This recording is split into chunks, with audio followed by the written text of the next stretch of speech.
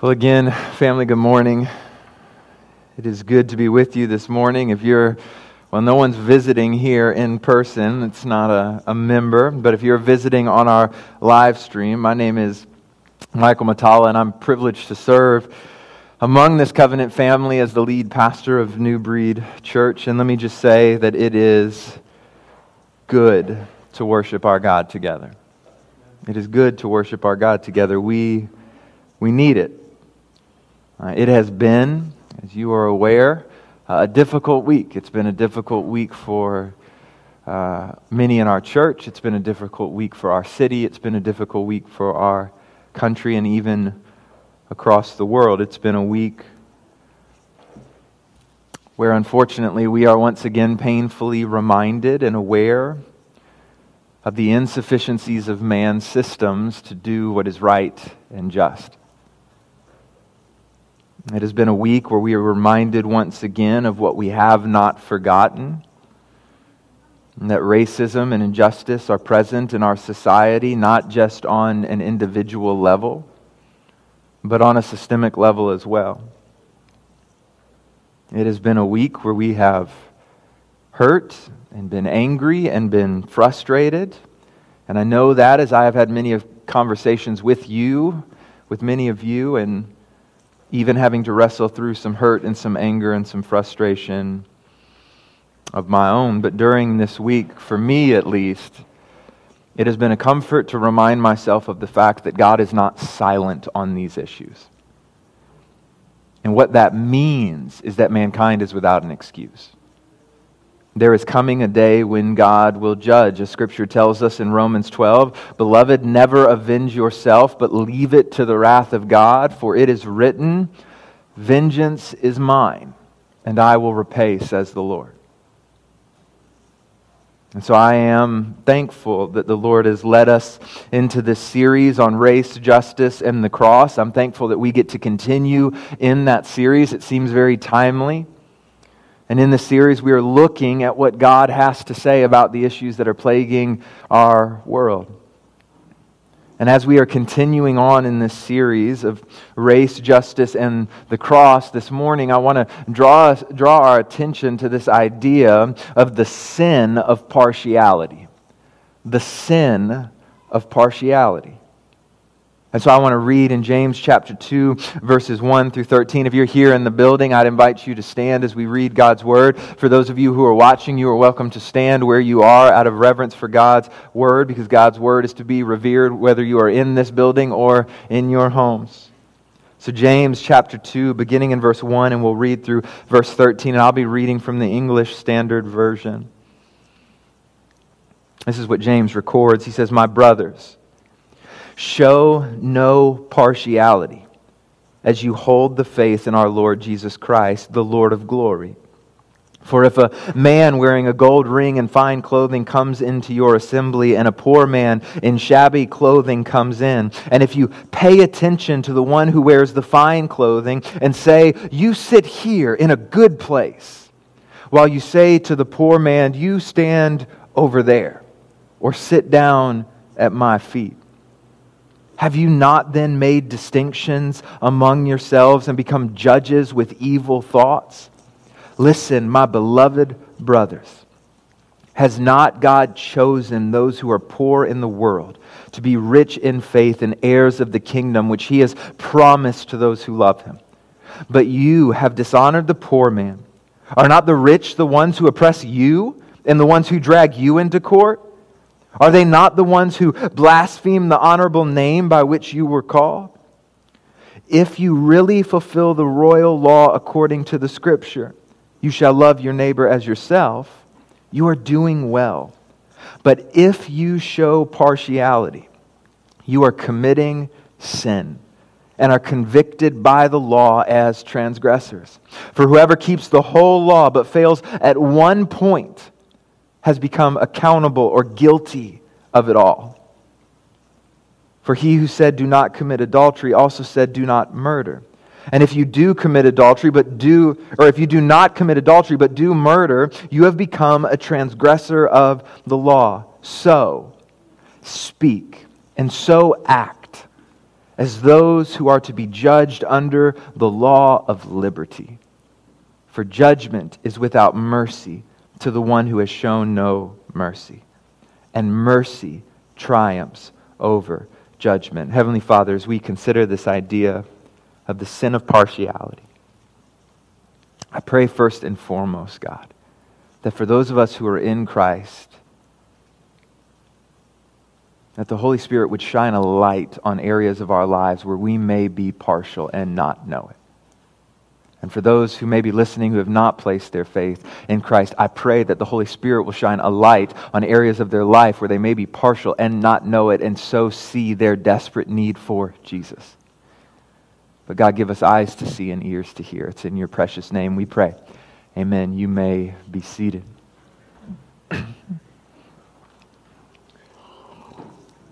So let me here at the beginning give you somewhat of an overview of this series. So kind of where we've been and also give you an idea of where we're going. So we began a few weeks ago kind of considering this idea of the image of God, which is imprinted on every human being. And so with this image, we establish there comes with it an intrinsic worth and value for humankind. Not because of anything we've done, not because of anything we possess or our own qualities, but rather because we are made in the image of God. We are image bearers. It's who we are. And so last week we continued talking about the image of God, but we focused a little bit more on the scattering of the nations. We talked a little bit about the beauty of diversity and how at the Tower of Babel, God was using this diversity as a means of fighting the temptation for ethnocentrism. Do you remember we talked a little bit about that? About a pride and a collective uniformity that leads to idolatry.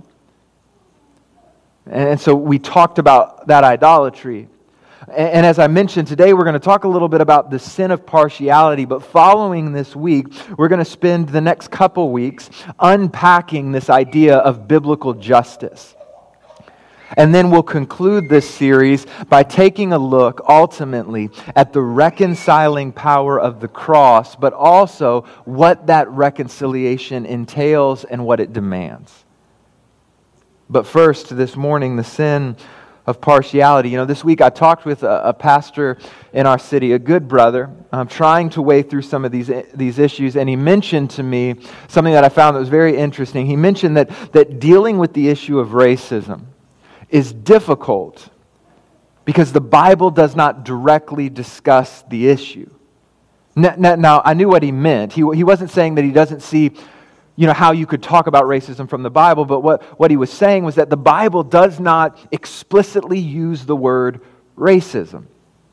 Now, if you remember back to last week, this is because, as we talked about, the concept of race, as we understand it in our world today, is a novel concept. It's a new idea.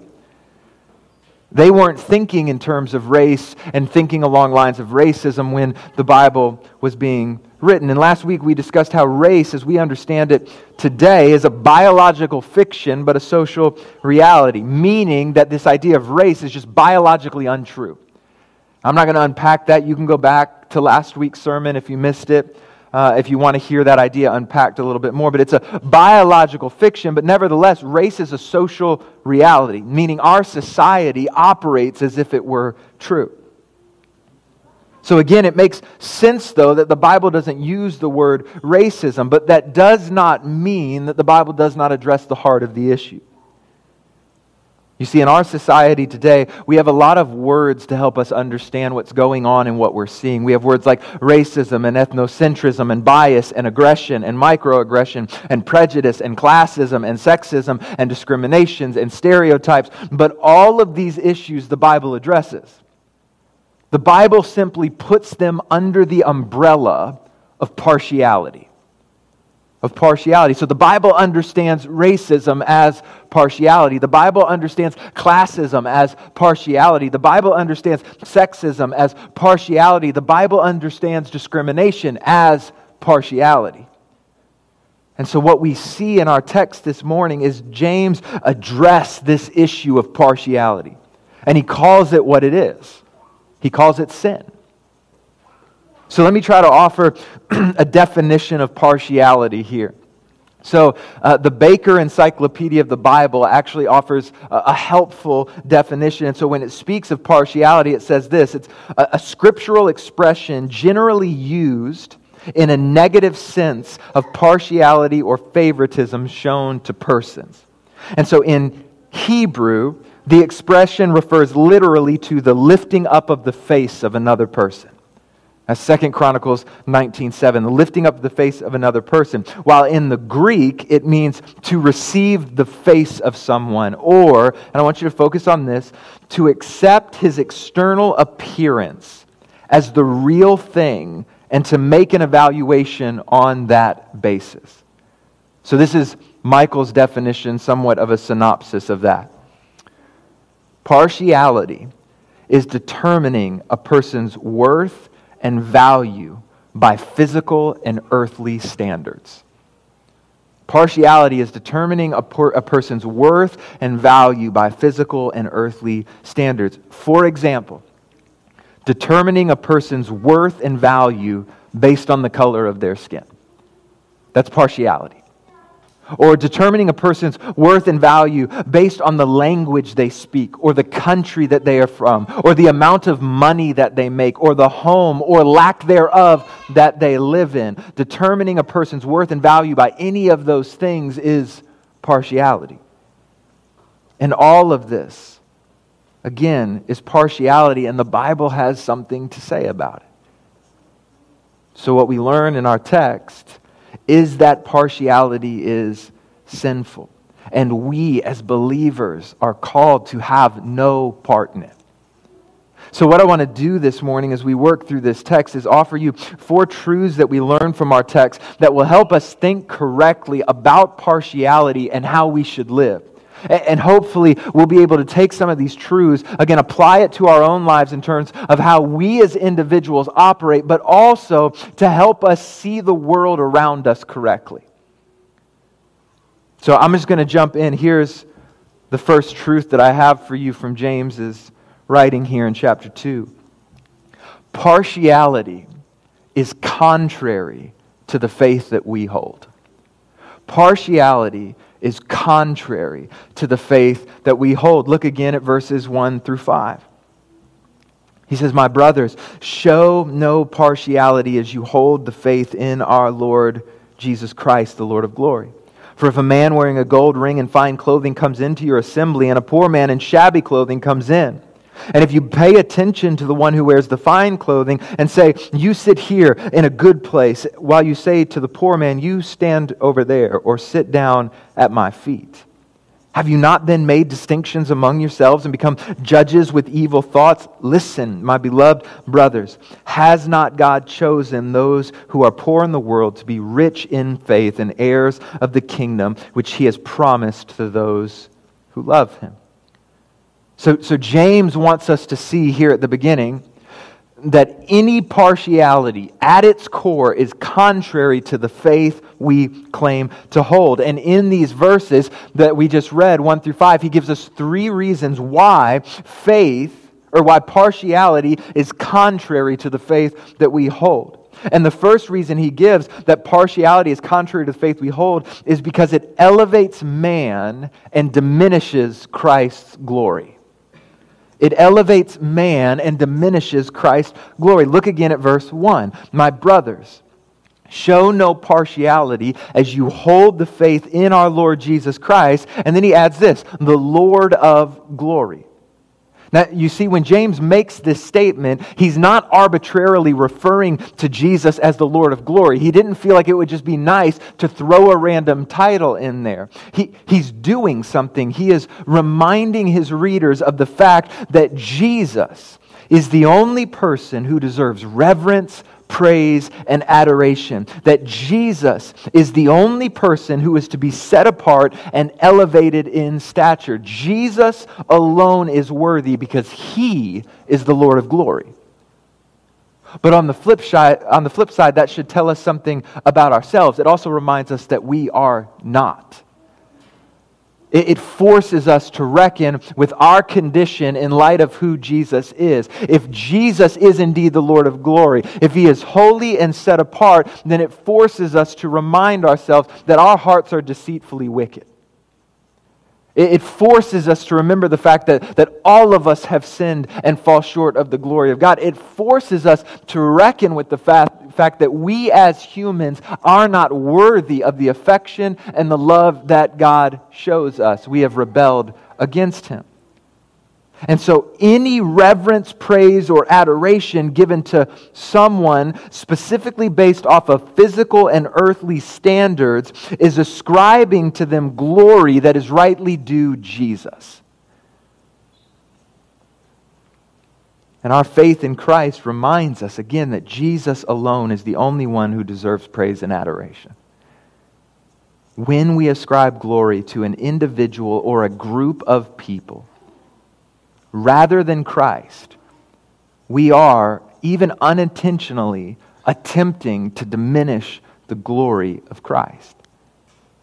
And so, in other words, let me put it plainly, when we take an idea like racism simply does not devalue another image bearer. It does that, but it simultaneously attempts to diminish the glory of Jesus by elevating a particular group of people to a place that is not theirs to hold. One commentator notes this. He said, the practice of favoritism, and that's what James is talking about, partiality, favoritism, it says, involved giving benefits to people who had outward advantages, such as money, power, or social prominence. And the readers of James were counting the favor of these important people by showing preference for them over the poor. And he notes that the Mosaic law had forbidden giving respect to persons of prominence, Deuteronomy 1:17. And then he goes on and he notes that this verse, so verse 1, commends Jesus as our glorious Lord and warns that partiality is inconsistent with faith in Jesus Christ. We cannot give Christ the glory He is due while seeing specific people or groups as uniquely worthy of adoration over others because of physical or earthly standards. But the second reason he gives, still in this first point, as to why partiality is contrary to the faith we hold, is because, James points out, partiality depends on worldly logic rather than the divine. It depends on worldly logic rather than the divine. So, beginning in verse 2, James gives an example of kind of what he's talking about. So he's making up, in a sense, this example of partiality. And he says, for if a man wearing a gold ring and fine clothing comes into your assembly, and a poor man in shabby clothing comes in, and you pay attention to the one who wears the fine clothing, and you say, you who have the money, you sit over here in the good place. While you say to the poor man, you stand over there, or you sit at my feet. Have you not made distinctions among yourselves and become judges with evil thoughts? But notice this, in verse 5, this is very important. He says, listen, my beloved brothers, has not God chosen those who are poor in the world to be rich in faith and heirs of the kingdom, which He has promised to those who love Him? Now that verse should make us think of another verse. At least it did for me. It reminded me of 1 Corinthians 1, where Paul writes, for consider your calling, brothers. Not many of you were wise according to worldly standards. Not many were powerful. Not many were of noble birth. But God chose what is foolish in the world to shame the wise. God chose what is weak in the world to shame the strong. God chose what is low and despised in the world, even things that are not, to bring to nothing things that are, so that no human being might boast in the presence of God. You see, the logic of the world is that those who have are better than those who have not. That those who are wise are better than those who are foolish. That those with this skin color are better than those with this other skin color. That those who are fill in the blank are better than those who fill in the blank. But the Bible teaches us that God does not operate like this. I mean, Romans 2 tells us that God does not show partiality. God does not depend on worldly logic to accomplish His plan. God does not seek out those the world deems as best and then use them. I mean, all throughout Scripture, right, God flips worldly logic on its head. You see it when Jesus teaches, the first shall be last. What? Like Jesus is flipping worldly logic on his head. You see it when Jesus calls his disciples from the Galilee of the nations, right? These people that were considered ethnically tarnished. And it's from them that Jesus calls his disciples, not the religious elite of the day. It's Jesus flipping the worldly logic on its head. You see this when God says that the woman who gave 2 coins, which was basically nothing, gave more than the person who gave large sums of money. You see Jesus flipping worldly logic on its head. And the reason that God does not use worldly logic is because it is flawed and requires no faith. It requires no faith that God is going to do something that only He can do. So partiality is contrary to the faith we hold because partiality depends on worldly logic and worldly standards rather than the divine. But here's the third reason that partiality is contrary to the faith we hold. It's because it diminishes the reconciling work of the gospel. Partiality is contrary to the faith that we hold because it diminishes the reconciling work of the gospel. Now notice what he says there in verse 4. He says, "Have you not then made distinctions among yourselves and become judges with evil thoughts?" So I want you to notice this. That word distinctions there is actually translated as to be divided. So what he is saying is, have you not now divided people? And that's what partiality does. It divides. It separates and judges people based off physical realities, right? The color of one's skin, the amount of money a person has, the amount of education a person has, or where someone comes from. It divides people and separates and judges them based off these physical and earthly standards. Partiality forces us to make divisions. And then it judges people based off those divisions that we have made. And I want you to hear me say this, that division is the complete opposite of what the gospel does. It is the complete opposite of what the gospel does. Ephesians 2:13 through 16. "But now, in Christ Jesus, you who were far off have been brought near by the blood of Christ, for He Himself is our peace, who has made both groups one, and has broken down in His flesh the dividing wall of hostility, by abolishing the law and commandments expressed in ordinances, that He might create in Himself one new man in the place of 2, so making peace, and might reconcile us both to God in one body through the cross, thereby killing the hostility." Galatians 3:28, "There is neither Jew nor Greek, there is neither slave nor free, there is no male nor female, for all are one in Christ Jesus." The gospel provides a unity through reconciliation, and partiality brings division. Therefore, you could conclude that partiality produces the complete opposite of the gospel. It produces the complete opposite of the gospel. It is contrary to the faith that we hold. So let me try to make this grand point in another way. And we'll come back to it. You cannot be an unrepentant, racist Christian.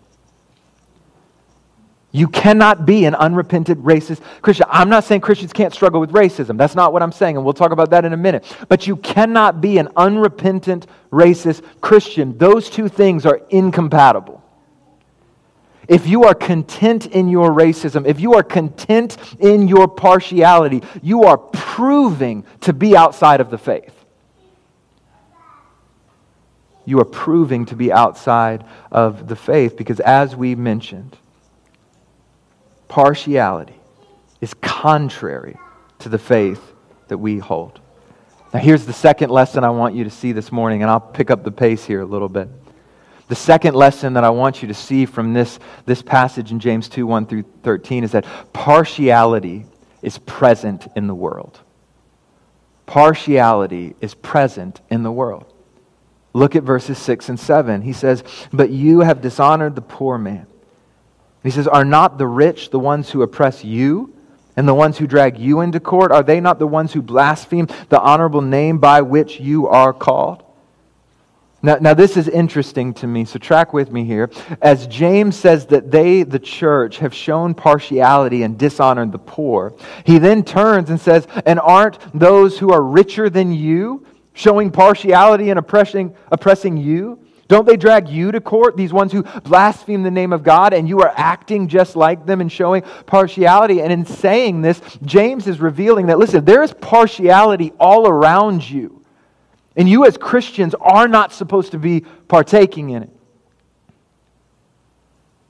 But I want you to notice this as well. It is partiality in individuals that James notes is playing itself out in systems and structures. Now let me show you where I got that.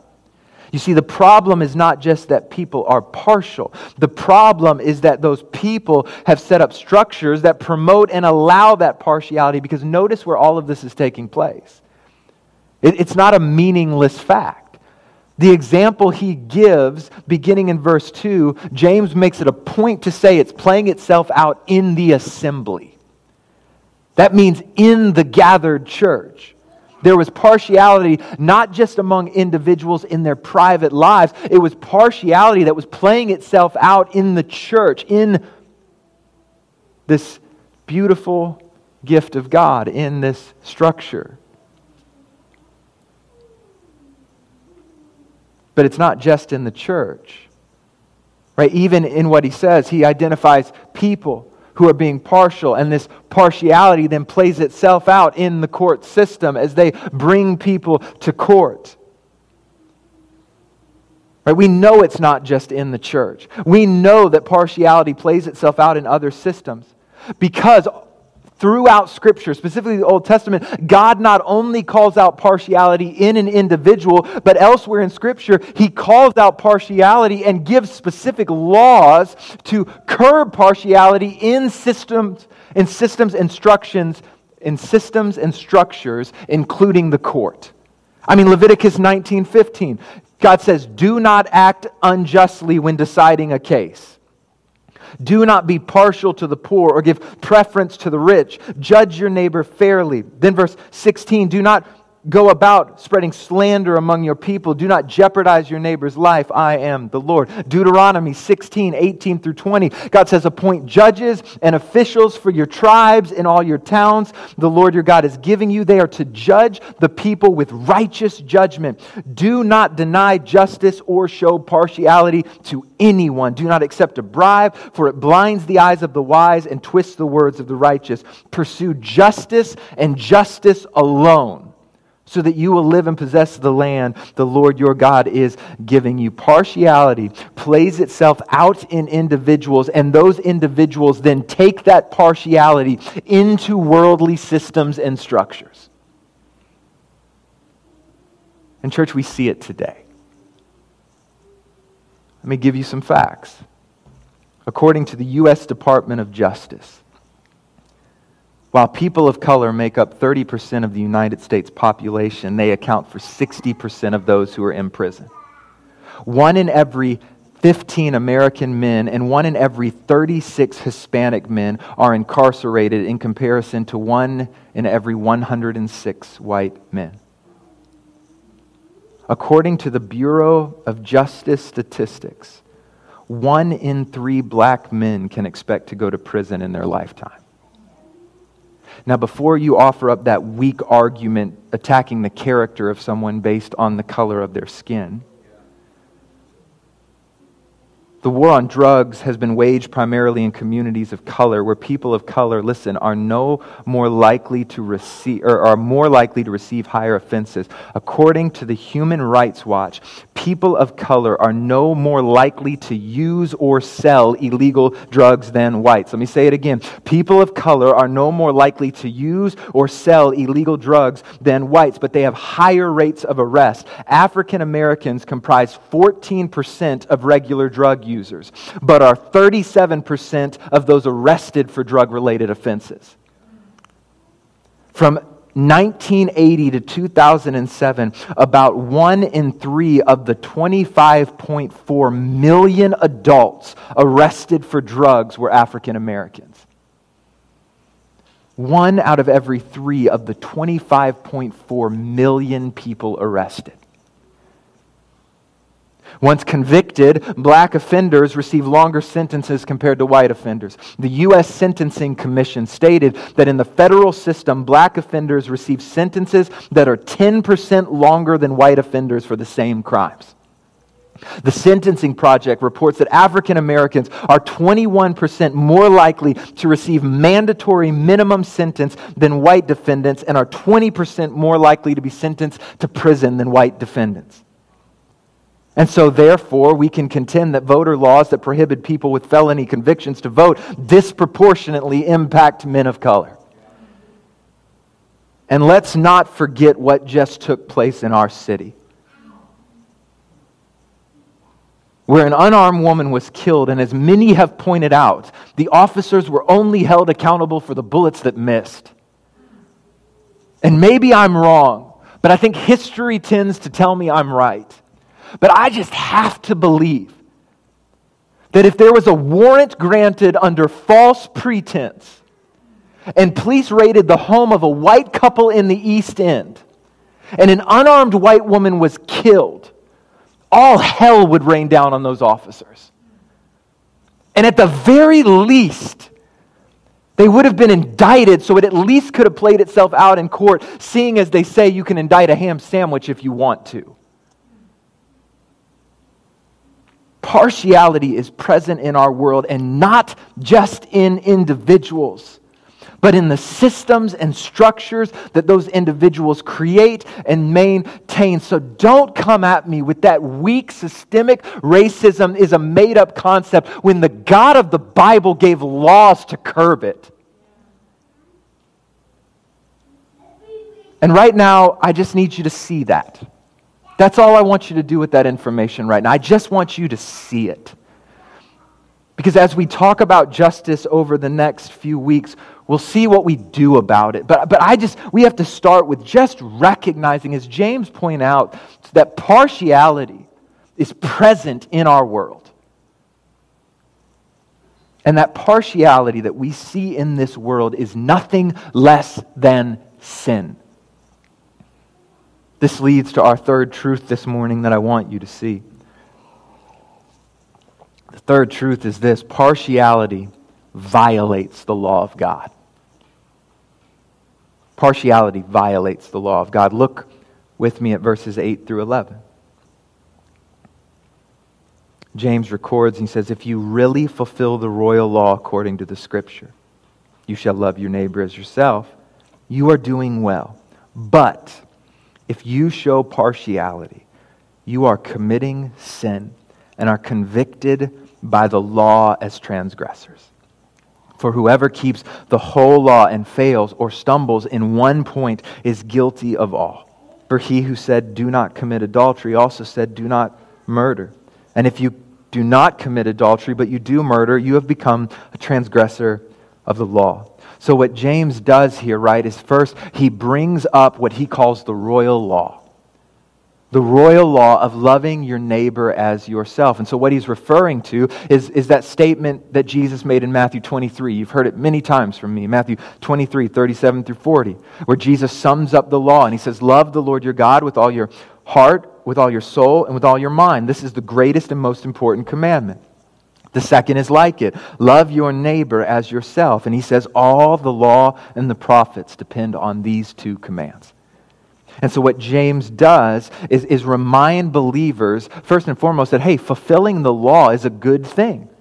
It's a good thing. He says, if you really fulfill the royal law of Scripture, which is you shall love your neighbor as yourself, he says, you're doing well. It is a good thing to fulfill the law. But then he contrasts the royal law with partiality in verse 9.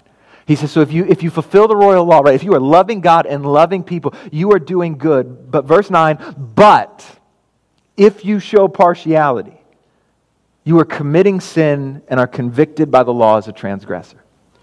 So what James does here is very significant. He pits the two against one another and says, if you show partiality, you cannot faithfully fulfill the royal law. He says you are not faithfully walking in the good works which God prepared beforehand for you to walk in, Ephesians 2:10, if you are showing partiality, because partiality is sin and it is a failure to love. And he goes on and he says this, for whoever keeps the whole law but fails in one point has become guilty of all of it.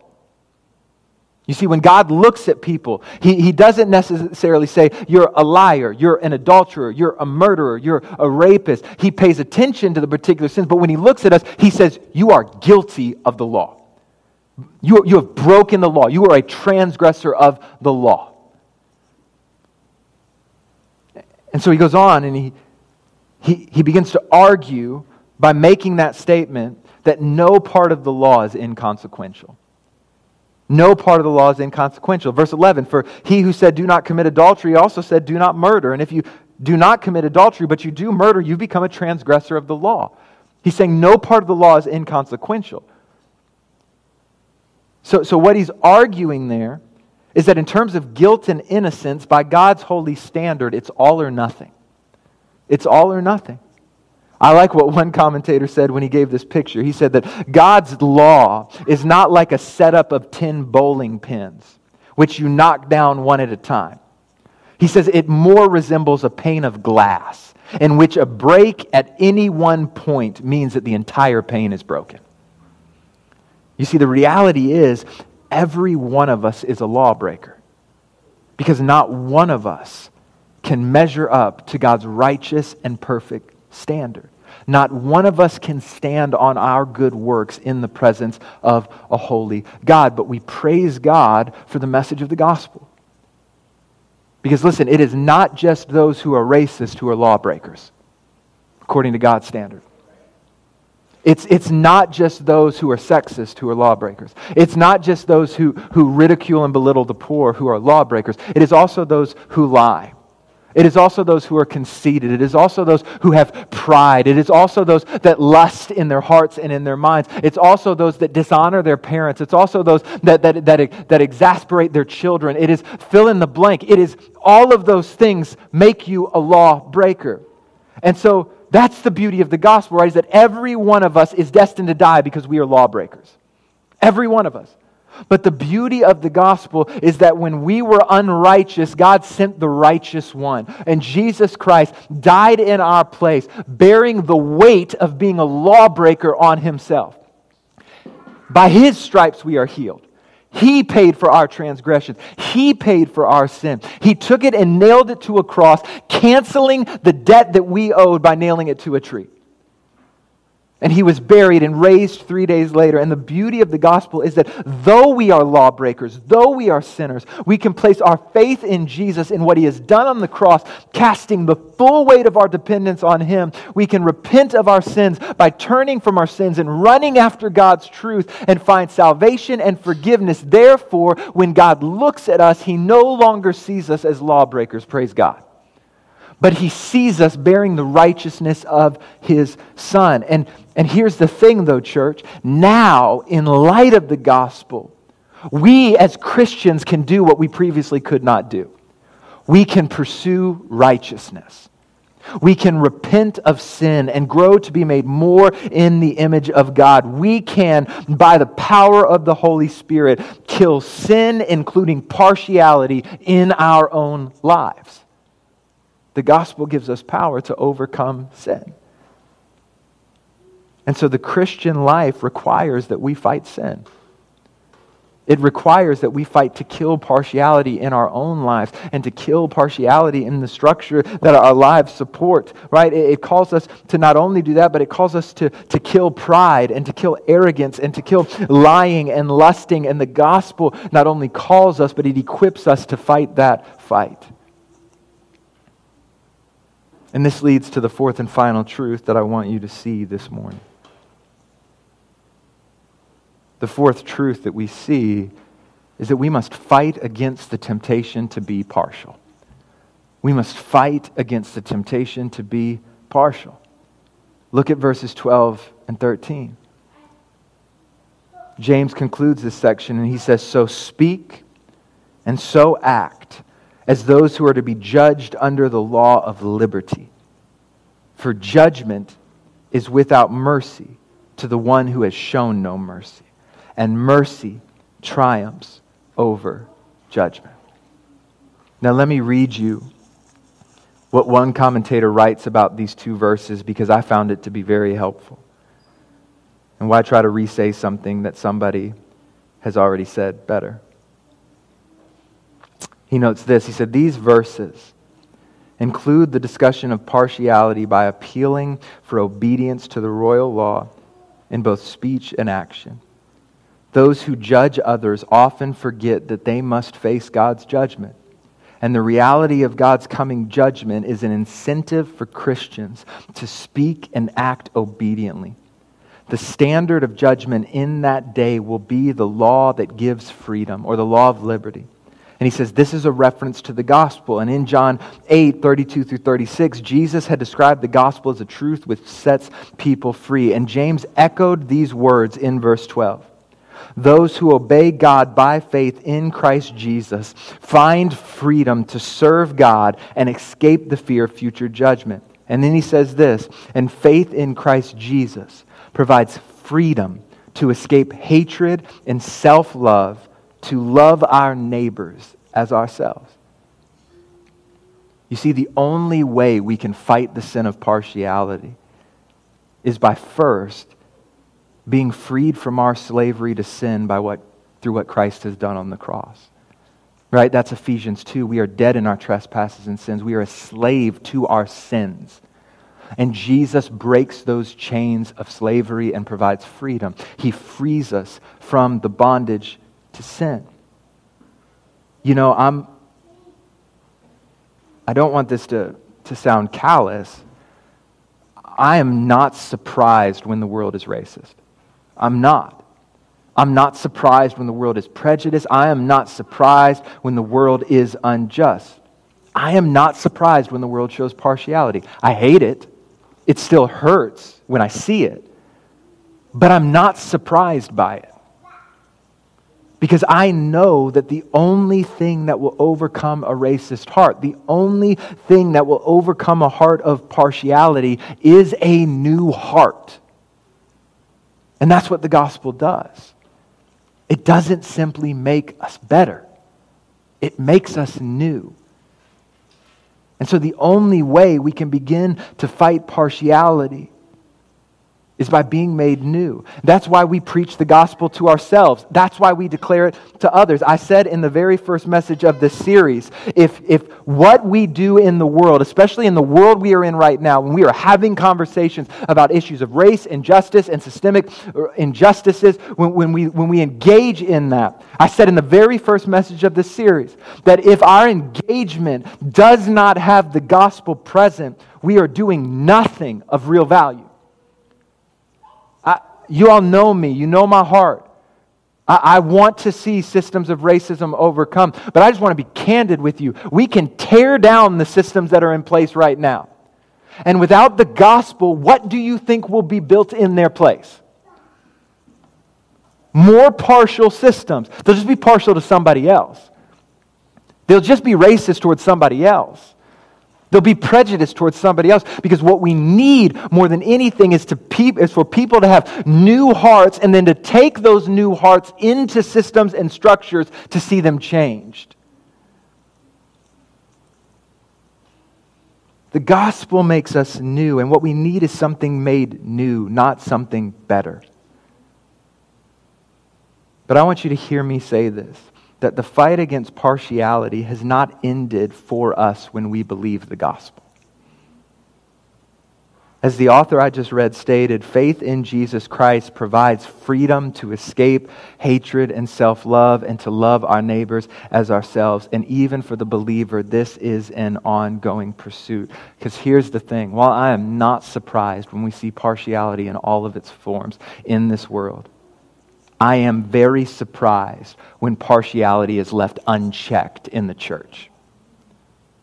I am very surprised when it is left unchecked in the church.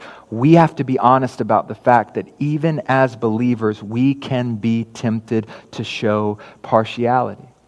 Remember earlier on I said that I think Christians can struggle with racism. Christians can struggle with classism and sexism and prejudices and stereotypes. They can struggle with these things, but they have to actually be struggling, trying to repent, fighting for holiness. Because when we became believers, not all of our sin just magically disappeared. There's still work. That's the nature of progressive sanctification. We are being progressively made more into the image of God. I have patience for a repentant believer who is wrestling with this stuff. I am shocked, and honestly have not a lot of patience for partiality that is left unchecked in people's lives in the church.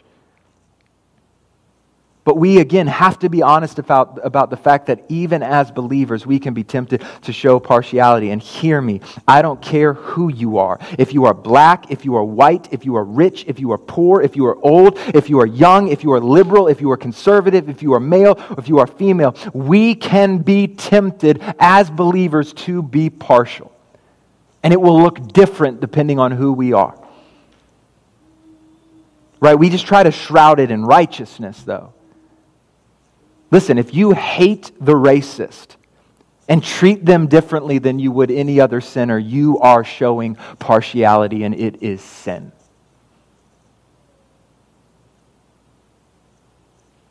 It is sin. If you hate the conservative, if you hate the liberal, and treat them differently than you would any other sinner, you are showing partiality.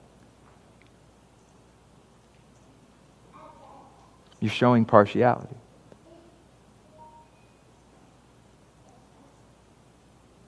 Jesus hated structures and systems of oppression and sin, but he loved people. He loved people. You see, the beautiful thing about the gospel is that Christ has freed us to fight against this sin of partiality. And we can overcome the sin of partiality in Christ. And I want to mention something here. I know I deviate from some people on this. There are those that would argue that as long as you live in this world, you're going to operate with a racial bias. Basically saying you're going to operate with partiality. I don't believe that to be true. Because I believe that the gospel can overcome any sin. And I refuse to believe that there is some sin in this world that the gospel is not sufficient to give us victory over. I don't believe that. I don't believe that someone will always be racist. I don't believe they will always see with a racial bias in a way that leads to partiality. I don't believe that, because I believe that there is therefore now no condemnation for those who are in Christ Jesus. For the law of the Spirit of life has set us free from the law of sin and death. We can overcome sin by the power of the Spirit. We can overcome the sin of partiality in our own lives. And a good starting place may be spending some time in prayer and allowing the Holy Spirit to direct you to where you may be most tempted to show partiality.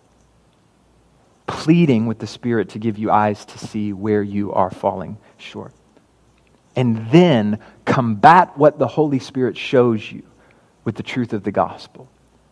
Remind yourselves that what Pastor Curtis used to say when he was here, that we are not better than, we are simply better off in Christ. That the gospel forces me to reckon with the fact that my heart is deceitfully wicked above all else. Who could know it? It forces me to reckon with the fact that I am a rebel who has fallen short of the glory of God. It forces me to not think too highly of myself. So combat the temptation towards partiality with the truth of the gospel. Because, church, At the end of the day, we want to be people who love God and love our neighbors well. At the end of the day, we want to be people who love God and love our neighbors well. And church, the world so desperately needs to see that from us right now. Let's pray together. Heavenly Father, God, once again, as I have found myself praying so frequently, I am thankful that you are not silent on the issues that we are facing in our world. I am thankful that we are not left to our own devices to try to figure out what is right and good and holy, but God, you have spoken, and your word is powerful. God, and I thank you that Jesus Christ has come into this world to pay the penalty for sinners like me. God, that when I could not reach you, you reached down to us. God, you have provided salvation through Jesus' death and resurrection. You have provided the opportunity for our hearts to be made new. And out of those newness of hearts, God, the newness of heart, we can now fight to look more like Jesus, something we cannot do apart from a new heart. So God, I pray that we would fight. We would fight diligently to kill sin wherever it is present in our life. But as we specifically focus this morning on the sin of partiality, I pray that you would give us eyes to see and ears to hear, that we would be attentive to where the Holy Spirit is leading and pointing out areas of rebellion still. And that while we fight that sin, we would rejoice in the fact that we are not defined by that sin because of who we are in Christ Jesus.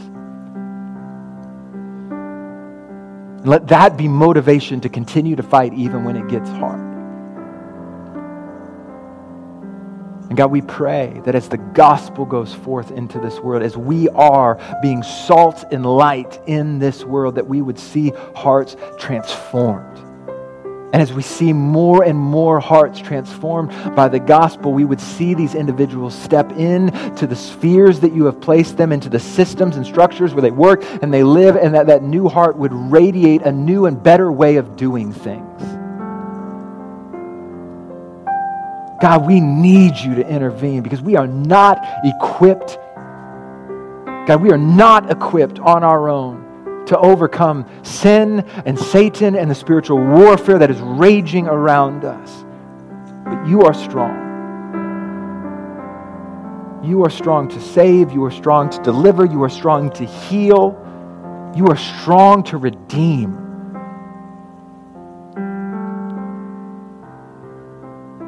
So God, not only will we fight sin in our own lives, but as we fight for holiness in this world, I pray that we will fight with the right weapons.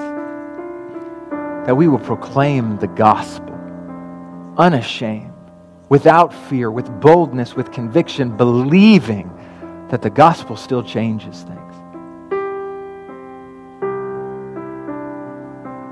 Believing that you are still a God who redeems. We give you all the praise and all the glory. It's in Jesus' name we pray. Amen.